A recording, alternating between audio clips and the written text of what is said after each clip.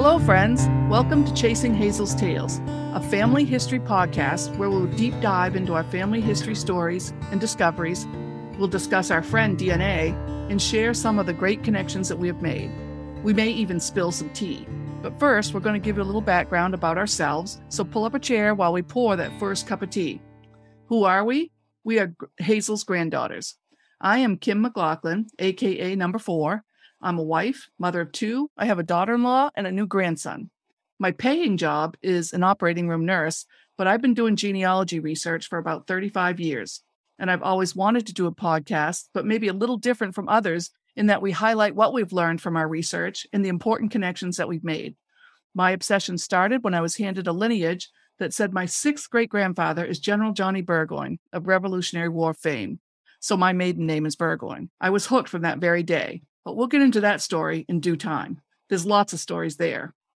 And I'm Laura Ireland, also known as Number 5, and I'm a wife and mother of 3 grown daughters, and I've got a few fur babies at home.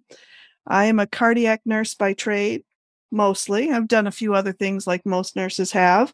I would call myself a coattail genealogist, and by that I mean that Kim has done most of the research when it was all done on paper and, trees written out and that kind of thing. And I've always appreciated what she did, but I was more like a sounding board. So I learned a lot along the way, but make no mistake, Kim is the one with the drive and the knowledge. But everything changed for me when DNA came into the picture. For some reason, I was suddenly very interested and have been looking at our breakdowns and analyzing matches ever since our results came in. So we are sisters living in Maine, and together we have been chasing Hazel's tales for a long time. And I can remember being curious about her when we were little, and we were just young kids wandering around our hometown of Enfield, Maine. We'd walk through the cemetery, and I can remember seeing her headstone, and was just always curious, but there was no context for us. We didn't hear stories about our grandmother. We just didn't know anything. But through all of Kim's research and with other sources such as old family letters, some oral history, and DNA results, that's enabled us to put some pieces together and get some information about Hazel, and it allowed us to get to know her a little bit. Okay, so you're probably wondering why we call each other Number 4 and 5. We come from a family of 5, so as you can imagine, Laura is the youngest at Number 5, and I'm the second youngest at Number 4. One of us 5 would call home, and then Mom and Dad would communicate who was on the line by holding up fingers for which kid it was. So they hold up 4 fingers for Laura, 5 for me. Oh, I'm sorry, back. Nope. They would hold up 4 fingers for me and 5 for her. And we went our whole life thinking this is how families do that. Or, the old story, if Mom couldn't remember your name, she just went through all of them, knowing sooner or later she got the right name. Or she had another technique she sometimes used where she just called us all Gertrude. She'd run through the names and just say, "Oh, Gertrude." And that seemed to be her safety net for whenever the names failed her. So now you know a little bit about us. Let's get to why we call it Chasing Hazel's Tales. Hazel was our paternal grandmother. We never met her because she died long before we were born. When we were younger, there was not much talk about her at all by anyone. All we knew about Hazel was what we termed the sad facts. Basically, she died young and left 3 children behind. Yeah, and the little bit of story that we knew went this way, that when she died, our father and one of his sisters were basically left to raise themselves, and our father was just 11 at the time, and probably his sister, maybe 13 or 14, I'm not exactly sure how old, but that the oldest sister was sent with their father's extended family and lived with them and was taken care of by them. And I can't say for sure, I don't know if this part about my father and his sister are true. I do know that the oldest sister did live with the other family, but this is what I understood to be the truth. And there was, while growing up, it always felt like felt like something wasn't quite right in the family dynamic, but you just couldn't put your finger on it. My perception was that it just wasn't a traditional family relationship. Holidays weren't spent together despite living in the same town and no real close family bonds. And that isn't to say anything negative about the other members of the family in any way, because they're all very lovely people. But it just didn't feel like a traditional family relationship. And it would take reading Dani Shapiro's book Inheritance for me to put a name to that feeling that I had. She spoke of the unthought known, which was first described by Christopher Ballas in the 1980s. And it's described as what we know but cannot allow ourselves to think. So in her book, just a little briefly about Dani Shapiro's book, she got unexpected DNA results and found out that the man she knew to be her father was not indeed her father. And she wrote about her whole experience in that book. It's a very interesting read. But her willingness to share that personal story of her findings was so helpful to me, and I think to you too, Kim. She's very eloquent. Yes, and as when we were beginning to navigate our own findings that were surprising, and her podcast, Family Secrets, was also helpful. I would highly recommend both, just on a human interest level, or if you have any unexpected DNA and you're just kind of seeking to process it mentally. Right. It's a great way to, and I think her story is very common, although she wrote about it eloquently and discussed all the different things that she went through as she processed her information. But it was really great. Right. But this is how we kind of felt about Dad's mother. There was something kind of there. We couldn't put our finger on what it was. And by the time we realized that we were interested in figuring it out, most of the people that knew her had passed on. We didn't have anybody to ask. Right. And for me, it was like we had been looking at a puzzle where some of the pieces had been forced into places they didn't belong. That's my best way to describe it. I don't know. It's sort of like the picture looked right, but it was off in some way that we just couldn't quite name or figure out. Mm-hmm. So like we said, we didn't know much about our grandmother other than a few pictures and some sad facts. Basically, so she was born on March 3rd, 1909 in Sunshine, Deer Isle, Maine. Hazel lost her mom, Frances, a few months later from tuberculosis. Her mom was just shy of 38 years old. Then Hazel lost her grandmother, Mary Jane, less than a week later on July 2nd in 1909. So that year was not very kind to her. And the next thing we know, we find Hazel listed as an inmate in the children's home in Augusta in 1910. And I know that was the phrasing then. Everybody in a home of that sort was called an inmate, but really it's just another sad fact. Hazel has come to symbolize all of genealogy to me, basically taking the facts and then filling in the details so we get to know her, so to speak. Right. And that's a great way to put it, because she really has allowed us to get that full picture. So I know it's surprising, but the other day or a little while ago at work, I was chatting with a coworker and DNA happened to come up as a topic. I don't know how that happened. Shock. But in that conversation, I mentioned Hazel and, talking about our DNA findings and trying to figure out what the heck went on. And she thought that her mother, who was in her 90s at the time, had known Hazel. And she went home that day to ask her about it. And it turns out she was right, that her mother actually had lived across the street from Hazel when she was a child. So when she brought up her name, I guess her mother's eyes just lit right up and she clapped her hands together and said, "Oh, Hazel." And it just brought her such great memories. She had such wonderful memories of our grandmother. She said, how fun she was, how much she loved to have parties, and the fact that she loved Halloween. And in fact, so much so that she either purchased or made, I don't know which, costume for this young neighbor of hers for Halloween. And she actually pulled it out of the trunk and they took a picture of it and sent it to me. And, eventually we'll get that picture put up on our Instagram or social media. Yeah, so that was very surprising to get a picture of that little green dress all those years, and it must have been at least 80 years. That must have been pretty special to her to hold on to that for 80 years. And we really would have loved to talk to her about it, but we're very thankful that we got to know about her comments. Yes. Yeah. It's a really big moment for me to actually hear from someone that knew her and would speak about our grandmother. And like you said, I do wish we'd have been able to talk to her personally, but that wasn't to be. So, but her memories of Hazel brought up a new side to Hazel that I'd never known about. Of course, because we didn't really hear any stories. So this was the first time that I'd actually heard anything about her personality, the happiness that she had, she liked to have fun, and the dancing and the parties. Her memories of our grandmother just made her very happy. And that just brought me so much joy. I was really glad to know that, something about Hazel that seemed normal, because all we knew about her, like you said, were sad facts. She had a very sad story right from the time, losing her mom at her birth into her untimely death and then orphaning her own children. So it was really a great moment for me.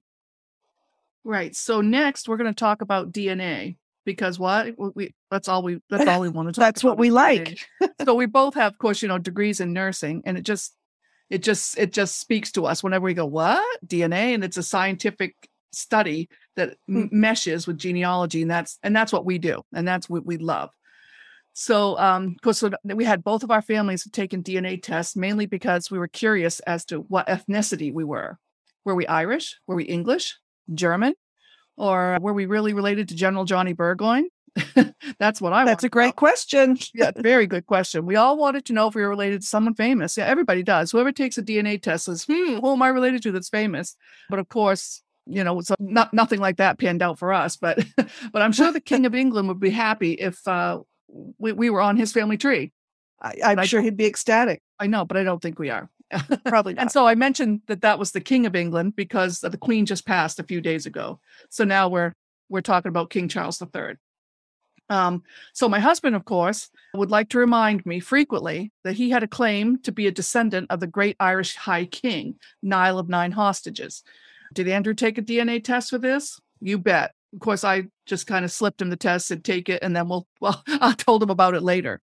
But I'm not going to give you any spoilers today. That story's going to come up later. It has their own reasons for testing. But what happens, next probably is that you find out about an NPE. An NPE, that one is what triggered, I think, Danny's book and what we've seen a little bit of. So that's a non-paternity event or a not parent expected. Yeah, not parent expected is what I know. Yeah, I think that's what you see the most. But, in looking around at some other resources, I heard a few other terms, and I thought they were kind of comical. So there was a list of paternity discrepancy, paternity fraud, surname switch, and undocumented adoptions. And I've never even heard of any of those, and I've been doing this a long time. So those were new. Well, that was on the Wiki ISOG site, the International Society of Genetic Genealogists. So that was a pretty informative for me. Yep. So we were not prepared for everything that followed the DNA results. Let's tell them about the time the world stood still. We call them pie charts, but that's what the ethnicity estimates are on Ancestry.com and on many other platforms as well. But we call them pie charts because it's a breakdown of percentages. And, you wait and you see, are you Irish or Italian? And you never know when that email will come in or what. And on the main screen, in our defense, it does look like a pie chart. Yeah. Until you get into the breakdown. So Right. Yeah. So my results came in. You can picture this, where all of us, I've finally taken an international vacation. Kim and I were in Dublin, Ireland with my two daughters, Sarah and Whitney, and her daughter, Allison. So the five of us were having a grand old time in Ireland, and we were getting ready. We're at the hotel on one of the mornings, and we're all ready, coming down the elevator, and we're coming across the lobby. And an email ding came in, and looked at my phone, and sure enough, our Ancestry DNA results were back. So, we had to immediately stop, hit the pause button, and take a seat and at least give a good glance at the results that came in. And I think Allison found that pretty funny. Yeah, we didn't get very far. Yeah, I think she maybe was like, really? Is this what we're going to do? We're supposed to be going out and seeing Dublin, but no. So she snapped a picture of us, and it was kind of indicative of what we do. What? DNA? Wait, stop. We've got a pie chart to look at. We've got a pie chart. So everybody sit down. And the girls kind of just sat, and they didn't even sit down. They were just rolling their eyes, looking out the window like, isn't that where we're supposed to be going out there? But we're going to share that picture on social media because Allison was so proud of us.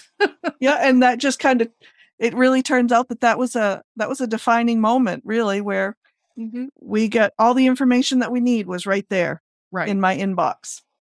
So, but in Ireland, yes, in Ireland. But yeah, we didn't pause for that long to be, in our defense. It was, but anyway, so it would take us a little bit of time after receiving those results to figure out, to put all the pieces together and figure out the reality of our biological family history.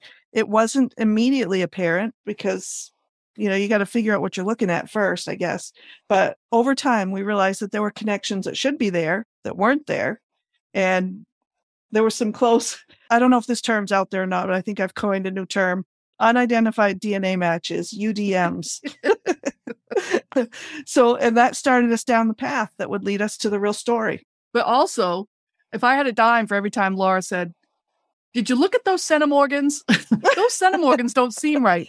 So they might not have been unidentified, but they also may have been not centimorgans expected.